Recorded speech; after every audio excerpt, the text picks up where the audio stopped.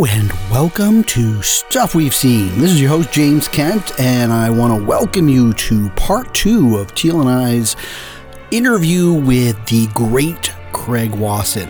Hope you got a chance to check out our first episode with Craig, and if you haven't, just stop on over to stuffwe'veseen.com and you can check it out. We cover a lot of really cool things about Craig's start in the entertainment industry, and in this next episode that you're just about to listen to, we are going to talk about some of the key films that Craig was in the 80s, including Ghost Story, Body Double, Nightmare on Elm Street Part 3, Dream Warriors, and there's some other great stories that Craig is going to share with us. So I really hope that you enjoy it. As always, if you like the podcast, make sure you're subscribing on Apple Podcasts, Spotify, or wherever you happen to check out our show. And let some people know if they are film fans and like to hear discussions about the film-going experience. And now we will take you right into Craig Wasson, Part 2. You know, I went in with this with an open mind. I'm like, I know what your work's like in the movies I had seen, but when you're going back into these films, my concern was like, well, what if I start watching these and Craig's not very good in them? But that was my worry too. I mean, I'll jump ahead for a second is I'm watching, and this is what I remember at the time, and why I liked it a little bit more than just your average schlocky horror. Even in a movie, a low-budget horror film like Nightmare on Elm Street 3, you take it not too serious. You take it seriously enough that you're like, I'm going to give a performance as if it's like a serious movie. And I like that because you're good in that. Like, yes. You're always enjoyable to watch. Thanks, guys.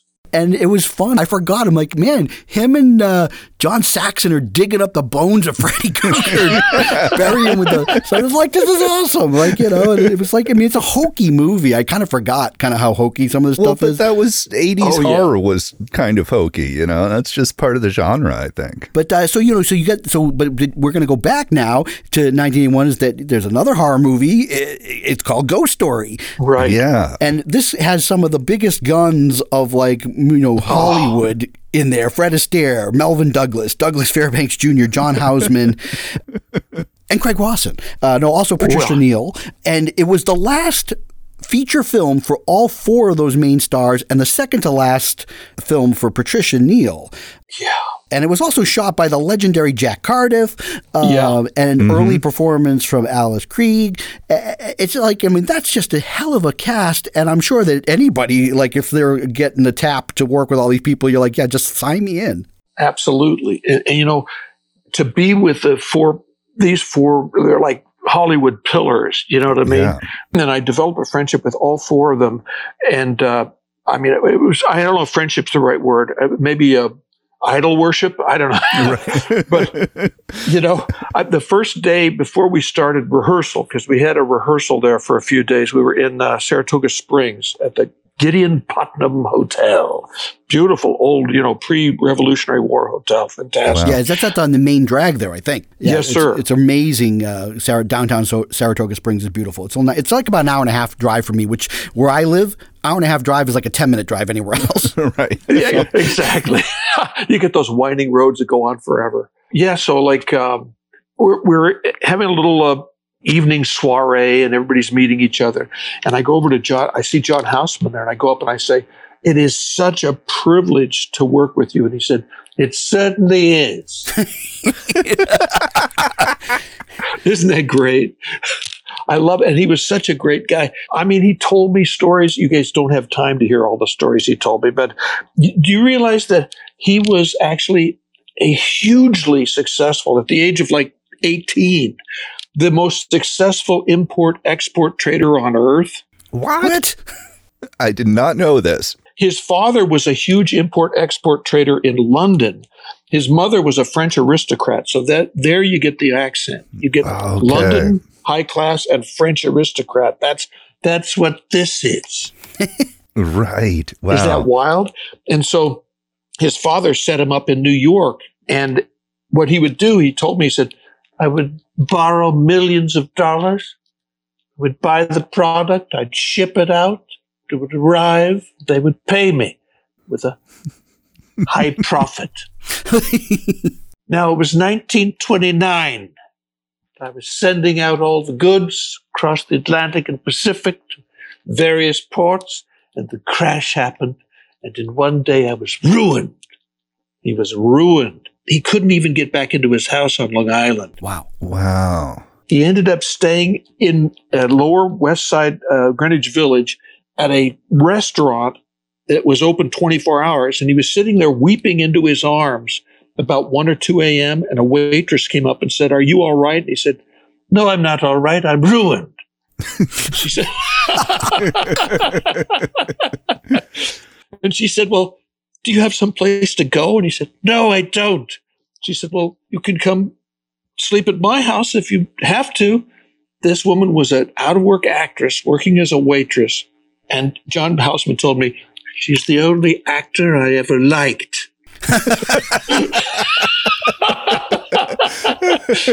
They ended up being an item, and he slept on her couch just with no reason to live for like months.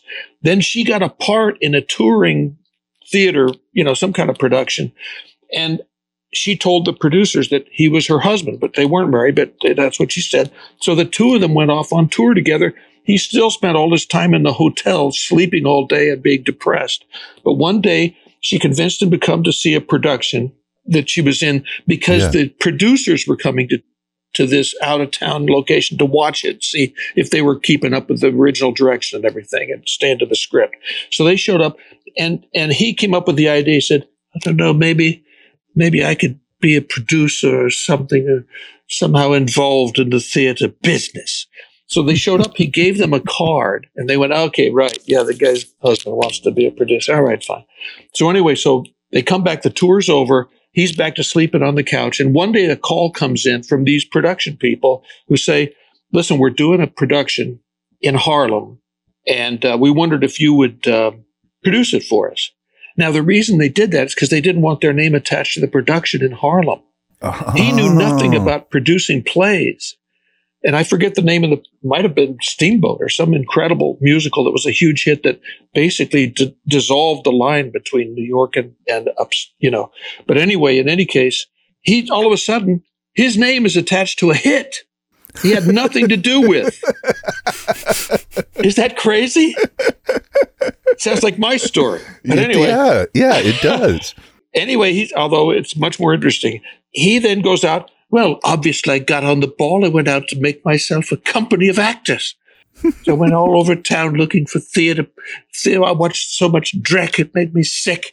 Finally, I saw a production of Romeo and Juliet, and Orson Welles was playing Tybalt. I thought, my God, I could build a theater company around that man. What a voice." So afterward, he went and knocked on Orson Welles' door because he wanted to offer him a job in his theater company. He's like, "Who is it?" "Me. I want to make you a star." "Get the hell out of here." He wouldn't let him in. He thought some guy was fooling around. Finally, after several different times, he finally convinced Orson Welles, and that's where the Mercury Theater Company began. Fascinating. Wow. Wow. What a great story. Is that great? So you're in Ghost Story for the whole movie. So you're there for the entire show. And I play two parts. I know you get to play. That's the best part. So like the reason I went to see the movie was because it was playing when it finally left theaters in early, like January of '82. It was in the second runs, and there's a small town single house theater where my grandmother lived and where my mom grew up, and we lived up the road in another town, and we would go to the movies with her once in a while if my grandmother wanted to see whatever was playing in the town theater. And so she wanted to see this Ghost Story, which was shocking. Was like, she wants to see a horror movie, Grandma? What? Well, it features Douglas Fairbanks Jr. and Fred Astaire, and these were all, heroes of hers. And so we were like, okay, I was like keeping my mouth shut. I was like, oh, I think they featured this in Fangoria. I want to see it. And of course, within like seconds, yes, you were flying out of the window naked to your death as one of the characters. And I'm like, one of my proudest moments. I'm like, oh no. I'm like, my grandma, I'm sorry, Grandma, I'm sorry. I know. Not having seen this movie before, I don't know. It wasn't. My grandmother didn't take me to see it, and and when you fell out the window and died, I was like, "What's going on? He's not in this movie. He's just in the open." I had forgotten, so I'm like, wait a minute, I'm all confused, and why is he wearing a mustache? And I forgot you got to play brothers, and then, because all that I had remembered from this movie is I remembered the end as to what happened to her character, which I actually thought was pretty cool. I remembered that, and I remembered the actors, and then I just remembered that there was this to me, at like 11 years old, it was this very graphic sex scene between you and Alice that haunted me because I'm sitting next to my grandmother and I'm like, oh my God. I'm like, first of all, I didn't know people had sex that way. I thought it was just I've never had sex like that before or since. I thought it was like a missionary position under the covers. Like I was like, I think that it was like around the time where my sister first learned about what sex was. And I remember she saying to my mom, she's like, wait a minute, because my aunt, her sister had 2 kids, and she's like, wait a minute, does that mean that Auntie Ruthie and David did it twice? Like, that's kind of like the rationale you had as a kid. So I see this movie and I was kind of like, oh my God, I don't know what was going to happen when I'm like older, but jeepers. There's all kinds of things that could happen, Yeah. So, and then I was still a critic back then as 11. I was like, I don't know, this movie didn't deliver the scares that I was looking for. Yeah. So it was interesting to rewatch this movie now. And Teal, you said you watched it, right? Oh yeah, I watched it. I didn't know much about it. It sort of escaped my radar, and I really enjoyed it. Particularly the part when I got really engaged in the movie was the extended flashback. That part's great. Yeah. Yeah. As soon as it went into that, I got really sucked into the movie. What they had done as young men, right? Well, no, actually, your flashback.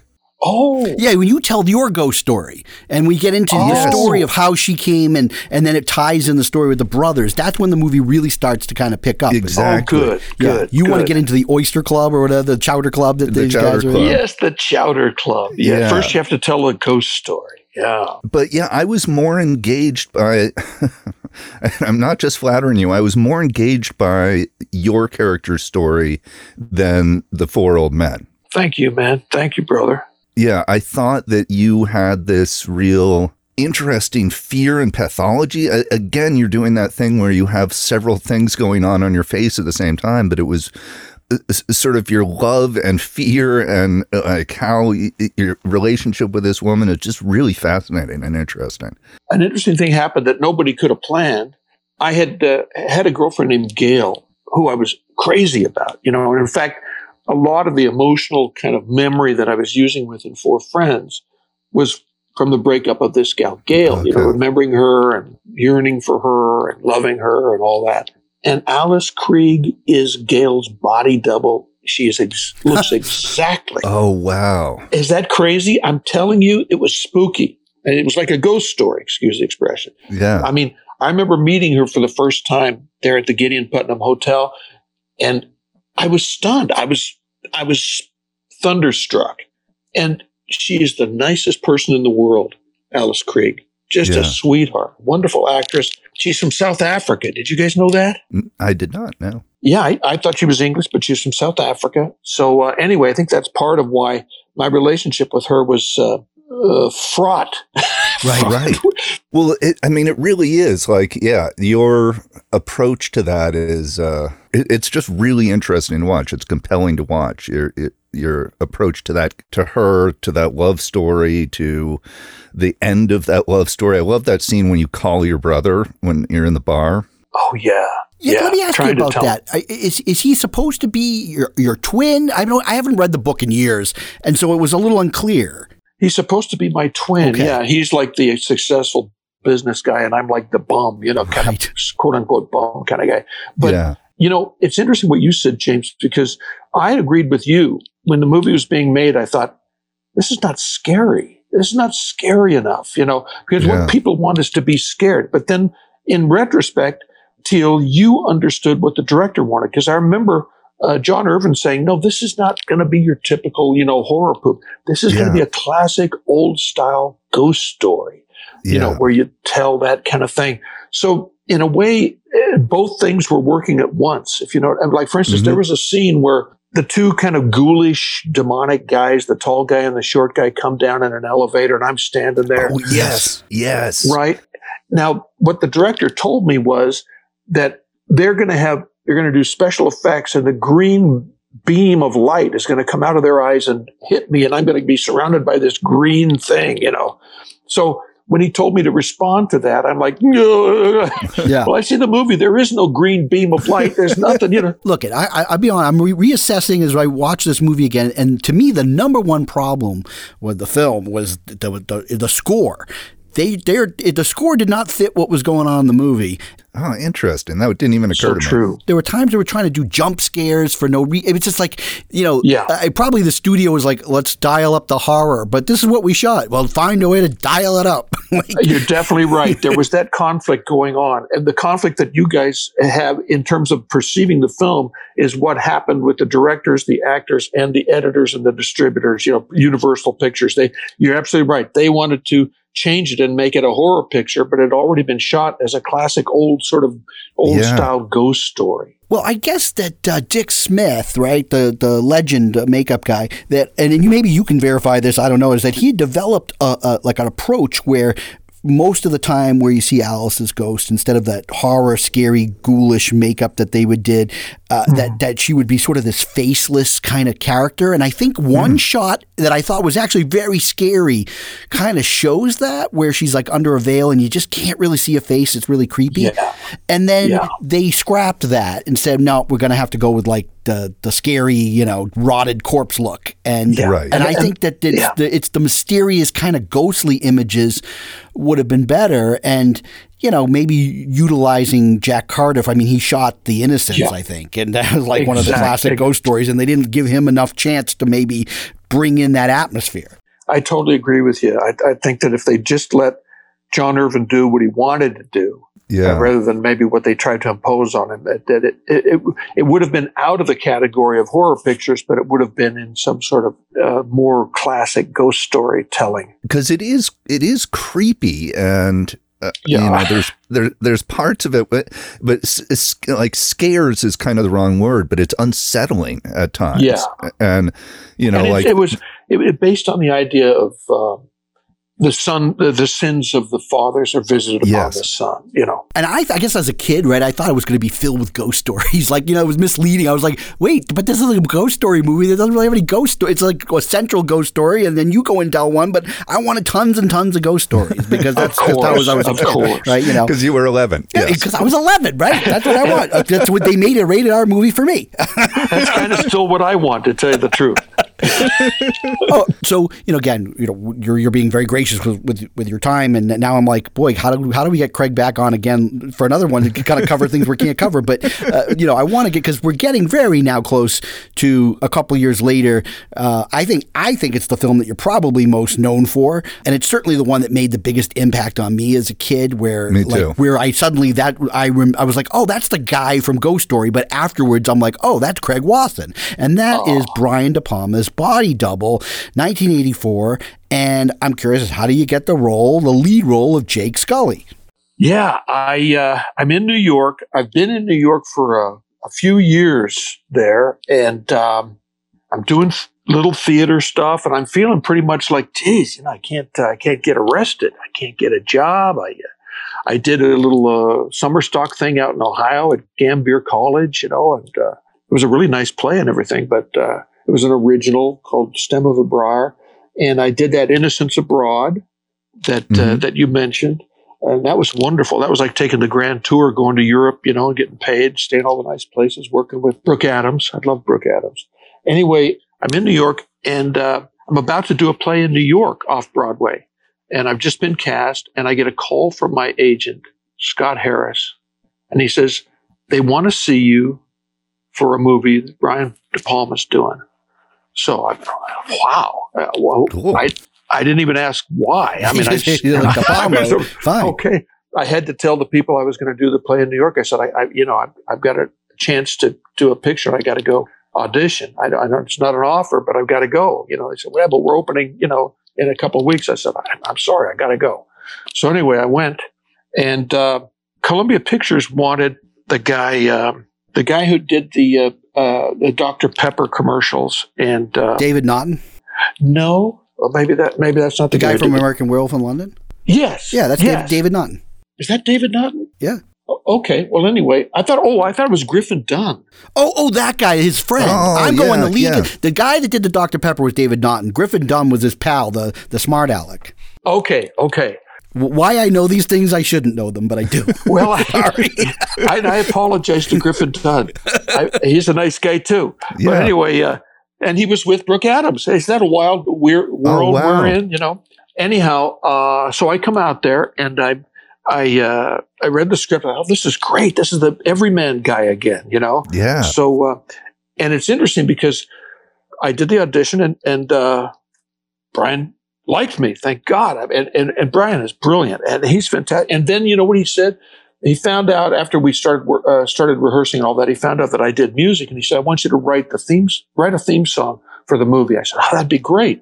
And he said, "Make it sound sort of like I'll be watching you every step you take." You know what I mean? Right. By Sting. So I wrote a song called "What You Do, I Do." And it's got that whole thing. And he was going to use it in the movie, but Sony Pictures had a deal with Frankie Goes to Hollywood, which actually is a fantastic song. Right, and it's a great sequence, too. So, but anyway, that was another thing. But, oh, God, I loved working with Brian De Palma. He is such a great guy. There's another guy who's just – he's a poet, like Penn. You know, he was speaking in terms of extended metaphors through the whole thing, which I loved. Oh, he was good. We rehearsed like we were rehearsing a play. You know how they tape out the furniture and stuff on the floor when you're rehearsing a play. Yeah. We had an open space like that, and we rehearsed for about a week or two, and then we shot. And he very rarely gave direction because he says, "Hey, I wouldn't have hired you if I didn't think you could act." Right. Isn't that great? Yeah, that's like people like Clint Eastwood. Clint Eastwood expects that if he's hired you, that you're already going to know what to do. That he isn't, he's like, yeah. It was very nice. It's wonderful. It gives you a lot of freedom to find the character and add shades to it. Yeah, you really feel free. Now, he wanted you to stay to the script, which, of course, I'm totally with that. It's a work of art. You stick with the script. But he'd let you do, whatever you thought the character would do, which was very nice. This isn't another one of your performances where I feel like you're an everyman, but there's something a little creepy going on, too. Like the moment when you look through the telescope. Yeah. And there's like this sort of pent up sexuality there. We have to believe that, that you're a bit of a voyeur, right? And that's the whole thing. It's not going to work if you're not a guy who's going to go to the telescope. Right. And my personal opinion is that every man is a bit of a creep. You know what I mean? Yes. Yeah. Not that there's anything wrong with that, but no, I mean, we all have our problem. Like you said, this was really De Palma's salute to Hitchcock, obviously. Yeah. You get Tippi Hedren's daughter in Melanie. Exactly. Yep. He told me, he said, oh, I don't want you to do Jimmy Stewart, but I want you to be Jimmy Stewart. Well, that's what, I always thought Jimmy Stewart is that sort of unassuming guy. Yeah. He's likable, but like when we think of Vertigo, there's probably one of the darkest portrayals that Stewart ever did. Right. There's some pathology to the character that's not just the everyman. There's more complicated psychological stuff going on under the surface. That's for sure. For sure. I also like the scene where here you are, you just told us about your journey in Hollywood, and it's filled with probably a lot of auditions, disappointments and stuff. And here, as you know, there's that scene where Greg Henry first encounters you at the acting school there. You're doing that performance, and I didn't know how much does that remind you of things that you had to go through as an actor. Well, to tell you the truth, I never really had any, real heartbreaking, crazy kind of psychotic or neurotic situations in acting class. I always thought acting class was fun. And in fact, the class that I took, Michael Shurtleff was a casting director in New York, but he also had a how to audition class in New York. Oh. And I thought that was fantastic. And I used to go to that, and he invited me to go to it, just come to do it for free. His whole thing was just get up and do it. You know what I mean? Don't overthink it. Don't get into all this sort of baloney, imagining yourself to be an ice cream cone or something. And I really loved that. So I never really had any of those kind of weird acting class experiences. Now, the film, right? This must be tough. You shoot these films, but you're an actor. You don't get to, not really involved in the post-production process. And so I guess you just wait and you just hope that it comes out and is successful, right? Well said, James. Well said. And so this is a very interesting history. It comes out on October 26th, 1984, right? And, Brian De Palma, still big name, but you don't know, is it going to be a hit, whatever? Well, on that same weekend, October 26th, 1984, another very tiny little movie comes out, The Terminator. Thank you very much, James. You nailed it. Nailed it. And this movie, it sucked all the oxygen out of everything around it because critics were, for the first time, they're like, this Schwarzenegger guy, this is something about him. Because, he was like, he was Conan, but critics weren't taking him as an actor seriously. And they thought, wow, this is a really interesting performance. This isn't your typical sci-fi action film. And suddenly there's no room to talk about Body Double if you're not just like, oh, it's De Palma doing his Hitchcock thing again, but with lots of sex and violence. Totally true. Well, there's another element to that, too, is that, every once in a while, somebody will be the target of a particular movement at a certain moment in time. Yes. And De Palma, there were a group of people who decided that Palma was, quote unquote, too violent. Right. Oh. Now, Terminator, I don't know how many people get killed in Terminator, but I think it's in the thousands. Yeah. But it's not mixed with sex. Right. And so if you watch that scene with the drill and all, you never see the drill and the female in the same shot at the same time. All the violence is in your own brain. Exactly. You visualize what that drill is doing. You know what I'm saying? Absolutely, yeah. And that's the whole Hitchcock thing. But that, because people's brains are, were manipulated by that brilliant film technique that Hitchcock did and De Palma was saluting, the film got labeled and it got an X rating. That's right. He was one of the many De Palma times where he had to cut to satisfy the ratings board. And now, in retrospect, I don't know. It seems silly to me, but that's just it's tame by today's standards. Yeah, absolutely. But he was the poster boy, to be attacked that week. Wow. Okay. But the movie has, I don't know. I've watched it repeatedly over the years, and I think I don't know. I think it's remembered. I think people still watch it, don't they? Or is that just me? I do. I think so. Da, da, da, da. How about Pino Donaggio? Yeah, that music is great. And it's funny. It's a little different than the kind of music that he was normally known for in his De Palma movies. Mm-hmm. He kind of was like, he kind of was inspired by the 80s. And I think I said in our episode that we talked about had a very Tangerine Dream type quality to it. That Tangerine Dream, popular in the 80s. That to me, again, I feel like, wow, you're always on the end of bad luck. Is that you're great in the movie's good, and then it doesn't perform, and then the Terminator comes out. Yeah, I feel like that's probably Hollywood goes. They're just numbers, and they probably start putting you in a bucket and says, well, he's not going to open the movie. That's right. Yeah, and I assume that's what they said. I don't know what they said, but they might have just said, how about that Schwarzenegger? Right. And I don't blame him. He was obviously, you're right. He created a whole new way of having an action movie with a guy who's the hero who also has a great sense of humor. You know what I mean? Yes. I got to admit, that's a great whole new way to do it. You did a lot of stuff. I know a lot of the things from the 80s. The 90s, you worked steadily, but not probably a lot of memorable things going on as far as the movies there. And then, you didn't do a lot, and you made you show up in 2006 in Akeelah and the Bee, which is written and directed by this guy, Doug Atchison. And you'd worked with him in 99 on a film called The Pornographer. That's right. But then after 2006, the last 14 years, it looks, at least if you look at IMDb, that, hey, maybe you said, I'm done with Hollywood and I'm going somewhere else. Well, it was kind of a combination of things. There was this girl. It's always about a guitar and a girl. Okay, I'm already all ears on this story. I love you, Teal. I love great you. Opening line. Oh my God. Yeah. I don't know how.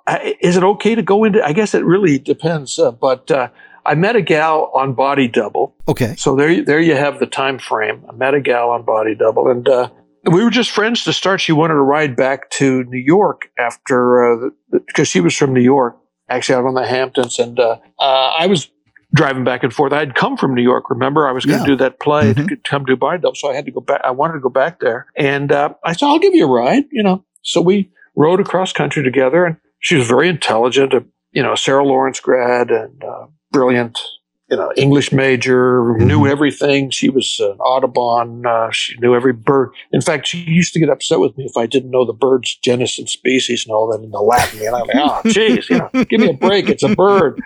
But eventually, I fell in love with birding because she loved it and I loved her and blah, blah, blah. So we were together, and I really kind of, she became my main kind of priority, and I would. Right. We traveled to every state, every one of the 48 lower states, and into Canada, up into the Yukon, all the way to Alaska. We flew around together, but we drove mainly everywhere. And she'd been a librarian, and this is sort of pre-everybody online. Right.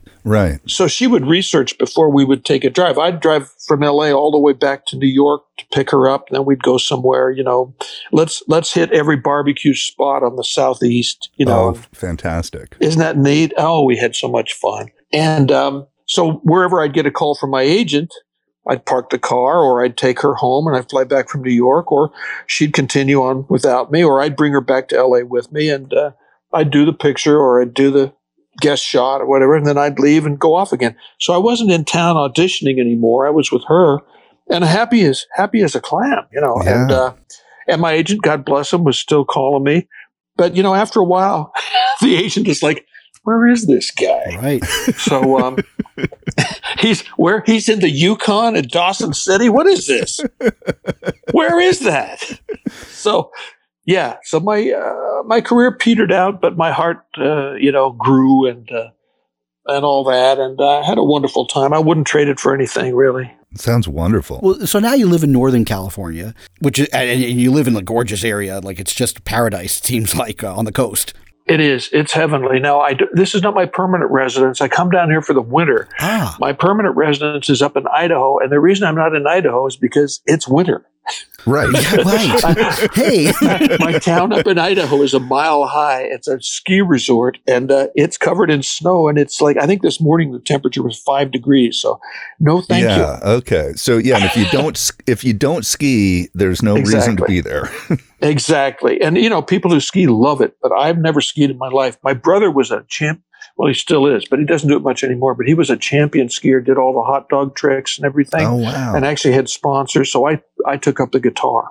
The question is, if duty called, if you were tapped on the shoulder, could you, just like Al Pacino in Godfather 3, just when you thought they were out, they pulled me back in. Like say Tarantino, he makes his final 10th movie, and then he suddenly says, okay, listen, Craig, I want you in my movie. Okay, I don't care, man. You got to come in, dude. You got to come on, be in my movie. I love that. That's fantastic. Would you be like, okay, I got to do it? Are you kidding? Of course. Okay. Yeah. That's the big, that was the $1 million question. I wanted to know. It's like, Craig's out there, man. Oh, bless you, brother. It's so funny. I was like, you didn't come in till like the last 15 minutes of Akeelah and the Bee, but I had never seen the film, and I watched it, and again, it's like I could fast forward to find out what part you're in, but instead I got sucked in. I was really enjoyed that movie. It is a good movie. And it's weird because it reunites you with an actor that's in Nightmare on Elm Street 3 Dream Warriors, Lawrence Fishburne. That's right. And that was, I think that was his first job in a movie. And I remember him. No. Because he was on an army boat. Going down the. Of course. No, he was in Apocalypse Now. God, he was in Apocalypse Now when he was like 14. What a stupid mistake on my part. Underage. Oh, God. Yeah. Well, yeah. Okay. Anyway, I remember meeting him on Nightmare on Elm Street, and he's an orderly pushing the gurney down the hallway. Sweet kid, just as skinny as a rail, and a sweetheart. Isn't that funny? Boy, the world is weird. How I got the idea that was his first? He just seemed so young. I don't know how I forgot that he was in Apocalypse Now. I mean, he's just a kid there. And again, it's funny when actors, when you go back after they kind of hit the conscious of like, you know, they've made it, then you're like, oh my goodness, they were in that performance, they're in that performance. So, you know, I didn't know, for instance, that Lawrence Fishburne, he was in other Coppola movies. He was in The Cotton Club, and he just re-released a new version that he did of The Cotton Club where he re-edited it, and so Lawrence Fishburne has a bigger role in that new version. Interesting. Yeah. So, you know, there's a lot of, you know, actors you don't realize, like, oh, you know, connecting the dots. That person was in this movie. That person was in that movie, you know? Well, that's what I love about what you guys do. You know, I really admire what you guys do because you really sort of take somebody's oeuvre. Is that the right word? Yeah, very good. And I apologize for using that word because I really don't speak French at all. But anyway, but you take that and then you make it available. Like you said, you cut deep and you make it available so that people see a larger view of the artist and the movies themselves, you know, which I love. Tie them all together. You make it more interesting. Well, I think what I'm going to do, if again, I'm not a technical wizard, but, you know, we have a website that's connected to our show and we always post our episodes up there. And we don't do a ton of like other things on there, but I think when I create the post for this show, I think I can link the YouTube to the movies that you did that are on YouTube so that people could check out Night at Arares and also The Bum Rap, which I don't think we're going to have time to talk about, but what's interesting about that movie is that co-star in that is an actress named Blanche Baker, who was Carol Baker's daughter, and she was the older sister in 16 Candles, which a lot of kids our age would remember. Gotcha. She's another great gal. Great actress, great gal. That gives you the opportunity to do a lot of impressions. That movie. It does. Yes, yeah. Because you're a struggling actor and you're in your cab and you're doing like all these little monologues with different actors. And I was thinking about that when you were doing your spot on George C. Scott and stuff. I was like, yeah, that's something that your character in that movie would do. Martin Sheen taught me how to imitate George because Marty came in to replace Harvey Keitel to do Happy in Death of a Salesman. As Happy, he wanted to kind of sound like George, who was playing his dad, you know. So he said, George underlines words in a sentence. So like Marty had a line, you don't raise a guy to a responsible position who whistles in the elevator. He says, the way George would do that would underline, he'd go, you don't raise a guy to a responsible position who whistles in the goddamn elevator. And each time he'd take his finger and underline the word that he, you know, and I thought, oh yeah, I got it. Okay. Okay, I have one random question I'm going to throw out there. I wanted to go back to Dream Warriors because as a teenager, I had a huge crush on Heather Langenkamp. Oh, yeah. And she just seemed, I don't know. Anything you wanted to say about her or anything? I just am curious. Heather was maybe one of the least pretentious type actress type people I ever worked with. She's just the sweetest person. She's just exactly how she comes off when she's doing the character. She's just a nice girl. Now, I haven't seen her for years, obviously. You know, I don't know. We didn't stay in touch after the movie, but she was just a really nice person. And when the camera rolled, she was just that really nice person, just exactly who she is. One of the interesting things, rewatching it, you know, I hadn't seen her in anything in years. And watching it, I was like, you know, she's kind of got a little bit of an accent there. What's that? I didn't realize, as then I went and did a little research, is that she's from Oklahoma. And again, we're tying in Coppola again. She got a role when they strolled into town to do The Outsiders. And that's how she got her start. No kidding. Yeah. And then on that movie, you worked alongside, who's still alive. She's 96. You worked alongside Priscilla Pointer, who's Amy Irving's mom, who also played her mom in Carrie. I know. And I remember after the fact, learning about this, that's how stupid I was. You know, I'm like, oh, Amy Irving and Steven Spielberg, and they were all right there. And you were like, you know, in your trailer somewhere learning your lines. I guess I missed my opportunity to get to know them better. All the opportunities that you got because of guitar, you should have had that with you. And I should have had the guitar on set every day. Every day, yeah. You could have been chased by dinosaurs. You never know. You never know. It could have happened. Were you actually playing the clarinet in Four Friends? Yeah. I had played trumpet in high school and junior high, and then, you know, when the character showed up, so I learned how to play the clarinet. It's not that hard, really. Right. So, I played the clarinet in that. It's like playing, remember those little recorders you played when you were a kid in grade school? Yeah. It's like that. As you lift your fingers, the pitch goes up. It's just, it's funny because it's not a movie that I thought was very good. I'll be honest. I like to be honest on the show, but Sure. but because of all the actors and everything involved, and when I talked to you offline, I think you said you had stories, but I'm kind of fascinated about the Men's Club, which came out in '86 because it's directed by Peter Medak, and he's a fascinating story. But there's like this tidbit that is kind of interesting that I learned is that it was shot by this guy John Fleckenstein, and the interesting thing about him was that he started out in bands. He played bass under the name John Fleck for the Standells and the early incantations of love in the 60s. And I was like, that's already fascinating. The movie. Wow. How did I not know that? Well, how would you know? I mean, that's insane. And then the movie's got like, you're really an ensemble in this movie, but like you got Roy Scheider, Harvey Keitel, Frank Langella, David Dukes, not the Ku Klux Klan David Dukes, but the departed actor.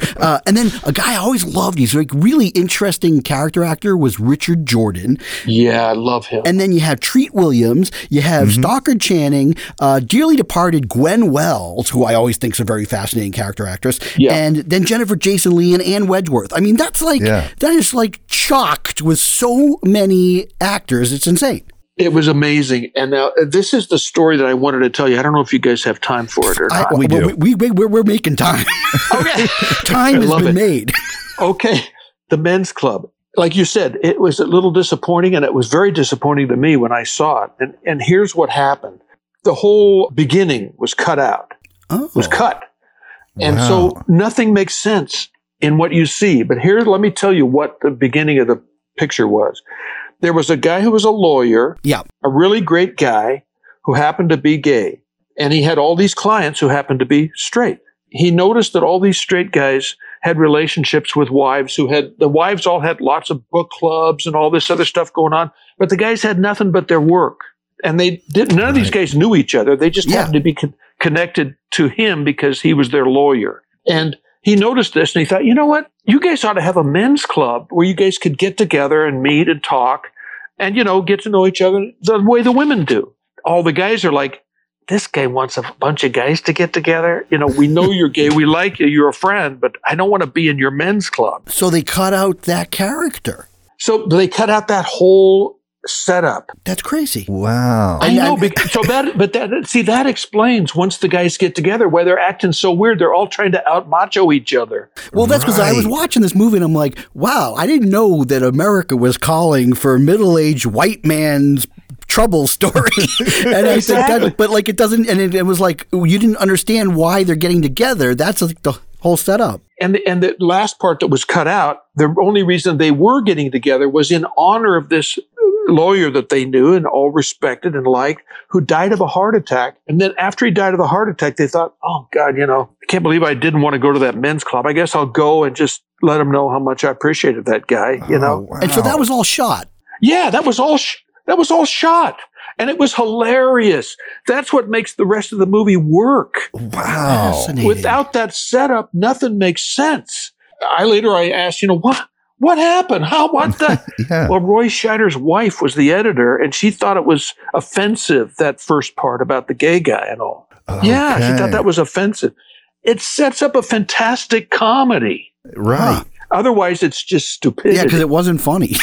No, there's nothing funny about it. Why are these guys acting like a-holes, Right. That's unfortunate. It comes off, I'm like, these guys are a bunch of dicks. Right, but now you know why. And another thing that troubled me But your character, though, ironically, was the one guy that really wasn't a dick. Right, and notice how every single guy had a story about women. Every single guy, except my character. Well, I had a story, and she cut that out. Oh, man. And it was a great story. I'm like, my story was, I've never really cheated on my wife, although I do. Right. He says, one time it almost happened. I was with this gal and, she was very forward and so forth. And so eventually she asked for a ride home because her car, I had to drop her off because her car was in repair. So I was taking her home.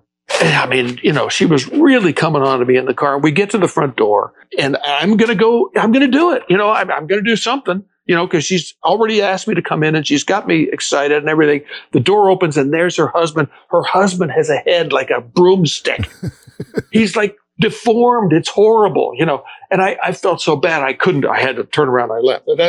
But anyway, it went on longer than that. It was more interesting than that. Right. And they shot it and it was good, but they cut it out because they thought that was offensive. Wow. So there's because it's based on a book. Yeah. And I'm thinking to myself, I'm like, there had to have been something about the book that was popular, which is why they made this film. And I remember that I was working as an usher at this multiplex back then. I was like, I was like 16 years old. And it did show up for like a week or two. And it was like the poster, like we has this Jennifer Jason Leigh looking sexy. And I'm like, what is this movie about? And then it just got bad reviews and it like disappeared for a couple of weeks. And that's all I ever remembered from the men's club until watching it just recently. It was a curio for me. And I just felt like, boy, something's not connecting right in this movie. Now you know the rest of the story. Wow. Now you know the rest of the story. Paul Harvey.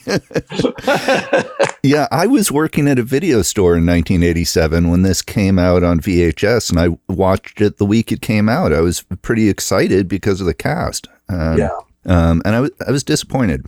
It was sad because the producer, Howard Gottfried, had produced Body Double.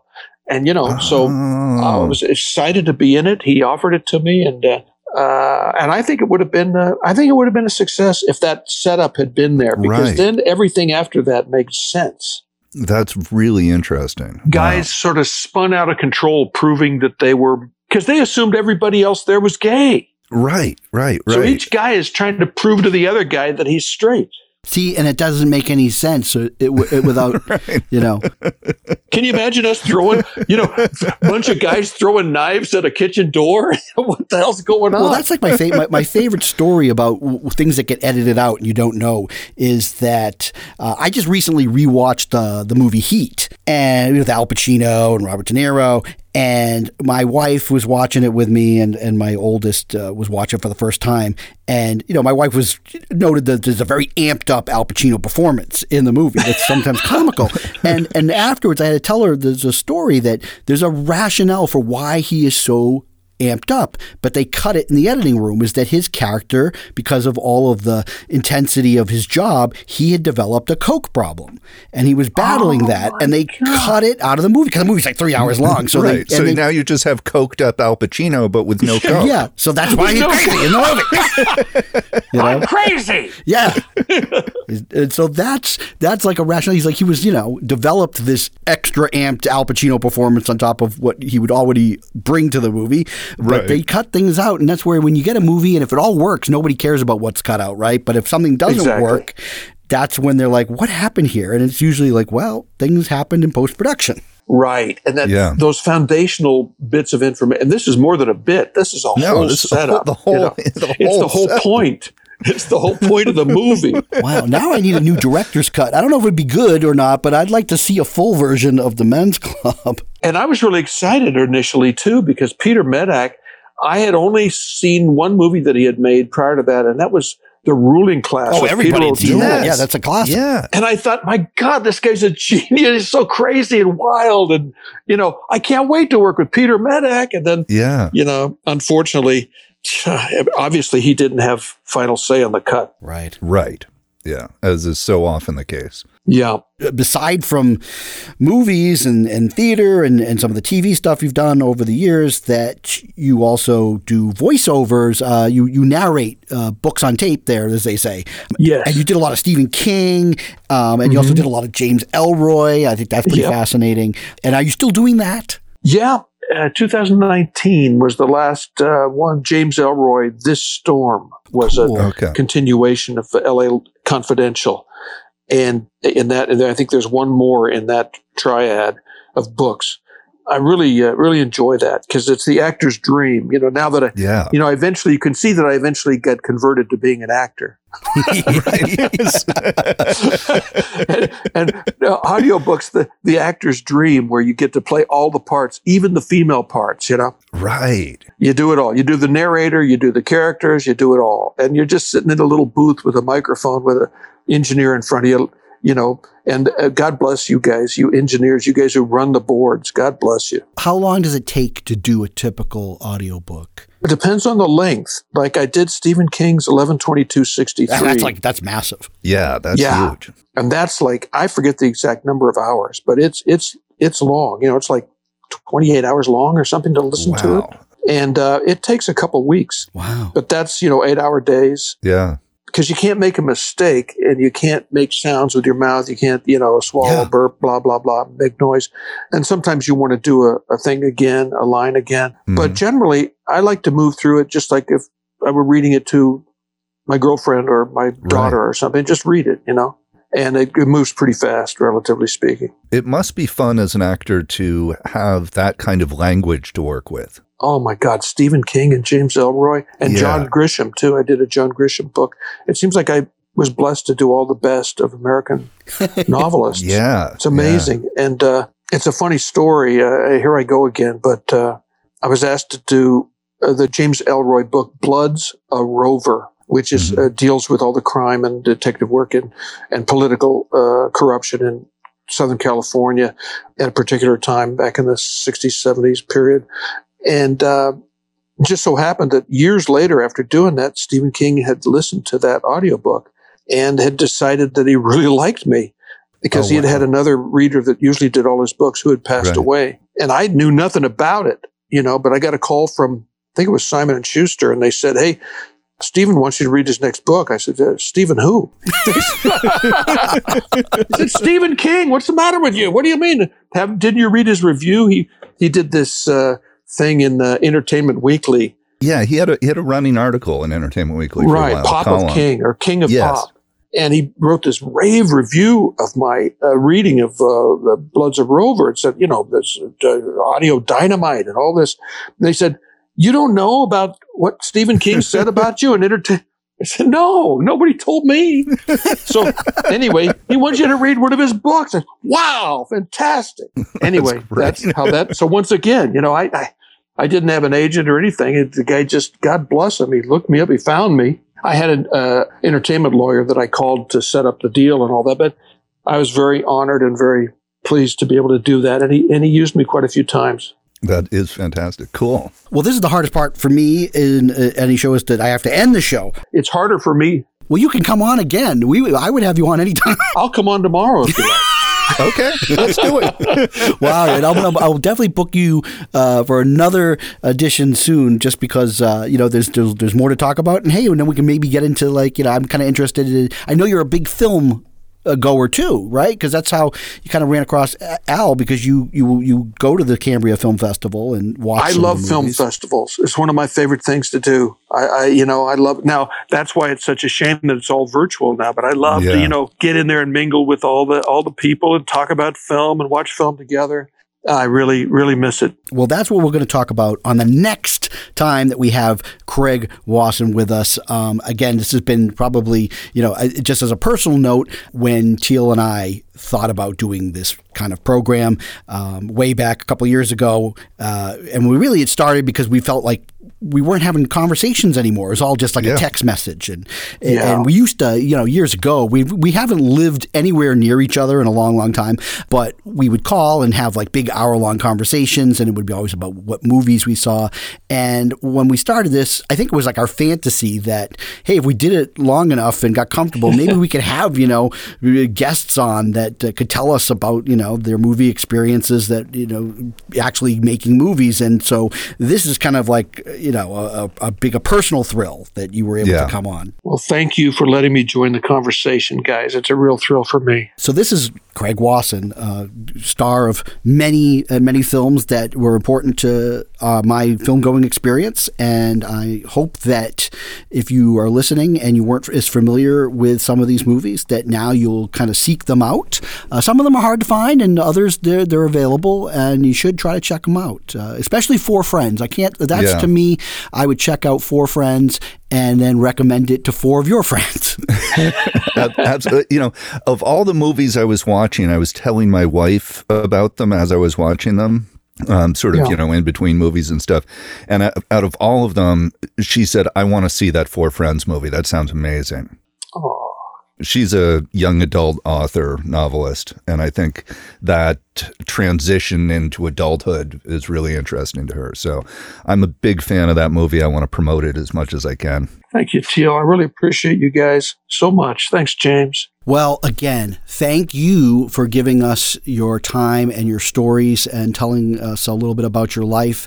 I mean, I was fascinated, and we definitely have right now. We're going to have it'll be a 2-part episode because I want to break it. I don't want to really lose any of the content. So I think what we'll do is I'll concentrate on getting the first half of this interview out, and then we'll do a part 2 that will come out probably the week later. Fantastic. All right, so everybody, StuffWe'veSeen.com is the place where you can get our episodes. Also, Apple Podcasts and Spotify, or wherever you find podcasts. Hope you find us there too. And then always feedback at StuffWe'veSeen.com. If you have any suggestions or you want to be a guest on our show, that's always welcome. But again, my sincerest thanks to Craig Wasson. Thank you. Thank you, guys. All right, later, everybody. Bye-bye. Bye. Bye.